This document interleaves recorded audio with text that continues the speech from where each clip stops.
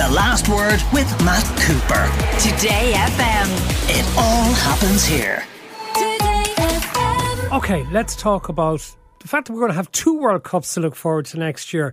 The men's rugby team at the World Cup in France starting in September. But before that, we'll have the women's football team for the first time ever, a Republic of Ireland team going to a major tournament, and it is the World Cup, which Sinead O'Carroll from the Journal.ie is going to be on where and when. I've booked my tickets for the Rugby World Cup and now I'm sad. I'm like, I probably can't wrangle both the World Cups next year. So 20th of July to 20th of August in Australia and New Zealand. And yeah, we're ready to go. We're not waiting for another playoff. We're not waiting for more permutations. They're just on the flights. So that means we're going to be getting up in the middle of the night or very early in the morning to watch matches. Yeah, probably early morning matches. But, it adds to the occasion of it, doesn't it? We're all in it together, early morning, late nights. The draw is next weekend, Saturday, early morning, 7:30. So we'll figure out what pool we're going to be in.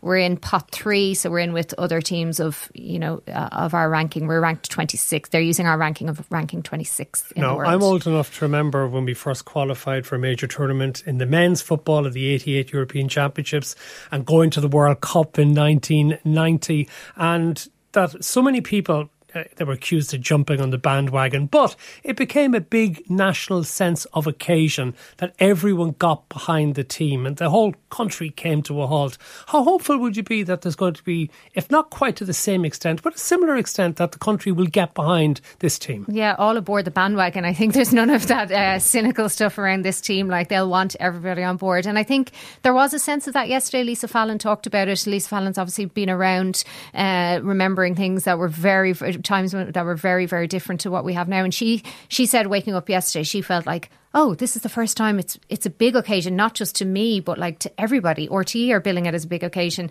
Today FM are billing it as a big occasion. This is big, and not just in my world. So, that is just going to be tenfold when it comes to the actual World Cup, especially on the back of the Euros in the summer where, our neighbours won it. And so we got all that coverage from there.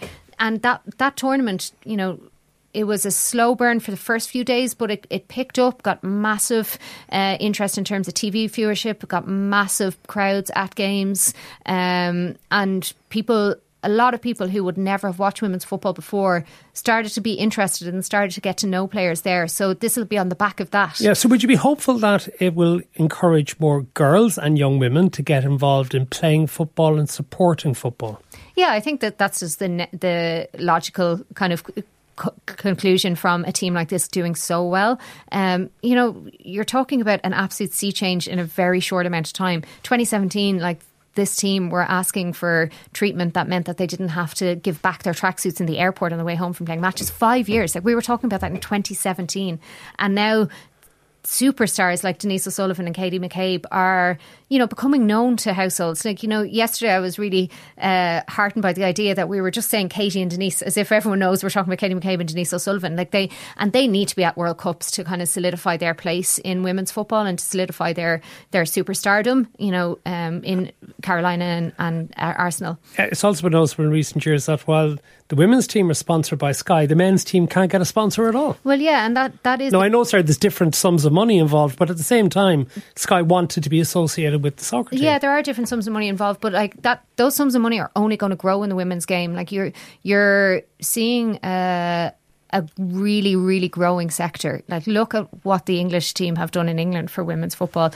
The amount of women's football you can watch in England now, and obviously here, because if you have the various different channels, is huge. So people are getting to know their stories, getting to know the personalities, caring more. Obviously, the quality of the game has also increased, absolutely. And if we're talking about the football, I think nowhere is that more obvious than in the goalkeeping quality. We saw that in the Euros. It was a big talking point in the Euro competition. And we've seen it ourselves here with Courtney Brosnan, going from a player that you would worry about, and you would worry about the quality of her play going back into the last qualifying, and we missed out for it to go into the Euros, to last night, where she is saving penalties, commanding the box. You could see every single player in front of her had confidence in her, a change that has occurred in all of women's football, but you could really see it on the pitch last night. What about this generation's Jack Charlton, maybe Vera Pauw? Because what was quite obvious last night as well was the organisation of the team. This is a team which hadn't conceded in the previous 4 games, and last night you could see they were dropped so well drilled, dropping into position to make sure that Scotland could not get shots on goal. Yeah, and some of the pundits don't like it. Like Karen Duggan talks, it's that 5 in the back thing, and Heather Payne up front running, and Jack Charlton had his critics for exactly the same sort of reasons. It's the same thing, but it's effective. And you heard Katie McCabe saying afterwards, and Louise Quinn talked to the 42 today about it as well, that there's an art of defending, and they're enjoying it, and they're enjoying being effective. And if it works, that they get those counterattacks and they get those beautiful moments like they got from Amber Barrett, then of course you're going to buy into it. Vera Pauw's a tough cookie. She has been around a long time.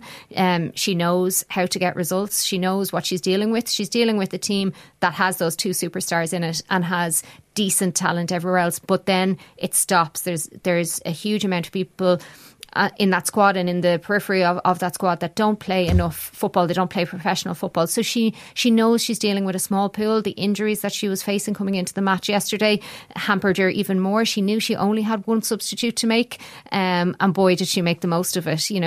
Payne was having a tough time, obviously came off injured, but Amber Barrett went on motivated, and that's all Pauw doing that, motivating the girls to be effective in defending but also enjoying it, and knowing that Scotland are not going to score in these last few minutes. Now, unfortunately, there is an issue though we do have to talk about. It would be remiss of us not to do so, because there have been people offended by something that happened after the game in the dressing rooms, which was released on an Instagram video, and then there are people getting offended that other people have become offended. So tell us, for those, I think everyone at this stage probably knows, but tell us what happened in this video. Yeah, so I think that this has gone through the natural cycle of internet outrage and backlash, and then the backlash to the backlash. So there was a video posted on one of the team's players' Instagram last night of the team huddle. So there was one of them singing a Taylor Swift song, and then there was another one, and there was a song playing in the background, and there was an Up the Rat chant being sung by a group of the players in the dressing room. This kind of became clear at about 1 o'clock. By 1 o'clock in the morning, it became clear that people were going to require answers to it. The FAI put out a statement this morning apologising for the offence caused to it. Vera Pauw then came out very... we're actually going to hear a clip of Vera Pauw. She appeared on a number of stations. We've taken this one from RT Sport earlier today, and this is just part of what was a very clear apology on her part. We're sincerely deeply sorry for what happened, and it doesn't matter if the players meant anything or not, because they didn't mean anything with it, because if it's the celebrations and that then occurs, but that doesn't mean that they should not be not realising what they are doing. And it's also not to put it on social media or not. If it's in a private room, it should not happen either. Because of having respect for everybody, respect for the history. That's pretty definitive. And for all the people who are saying that the women in the team should be left alone, that there was nothing to this, and there's an enormous amount of whataboutery and other things, Vera Pauw is very, very clear there that this should not have happened. Yeah, it shouldn't have happened, and I think she is very clear. I think the players have been very clear. She sent the players out to do the same. We heard from a couple of them today as well, saying the same message. This shouldn't have happened. We're very embarrassed that it happened, but I think now we can leave it at that. It happened. Well, let's just hear one of the players, because on Sky Sports News, this is the Irish player Chloe Mustaki. Before we talk about the win, need to ask you about the statement that's just come out from the FAI, in which they've apologised for the players singing a song that references the IRA. Would you like to apologise? Yeah, absolutely. Look, we're all really sorry here in Dublin. Obviously, massive lapse in judgment on our end. Lots going on when the final whistle went, and we absolutely didn't mean to cause any hurt on our end. So we do really apologise for that, absolutely.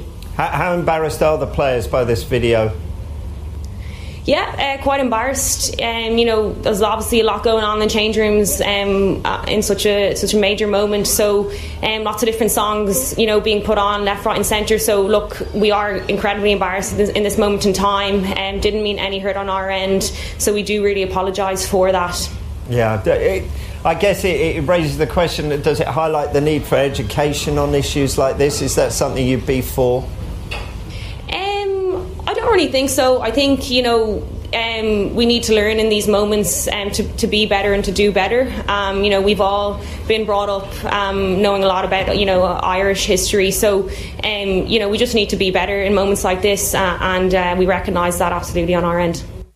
Okay, that was Chloe Mustaki, and she was one of a number of players who came out in similar vein. Yeah, and I think they've answered the questions. I think asking them more questions, I think a lot of people, thought that clip, asking a player the same thing 3 times, they had already got the FAI statement. We've already talked about it. It was a momentous time. Like, they're footballers. Let's get back to the football. They've said they made a mistake. And, we can dismantle it and we can talk about why these things happen. But, that's probably for wider Irish society to decide what has led to this. Why is some of this still part of football? Why do we feel that maybe younger people don't have the same feeling around some things that older people have around this? That's a different question. That's not for Chloe Mustaki and her teammates with to a lot answer. of comments coming in. What a lot of crap. Even a current England international, Declan Rice, likes to tweet up the Ra. Well, he got in an awful lot of trouble for actually saying that as well.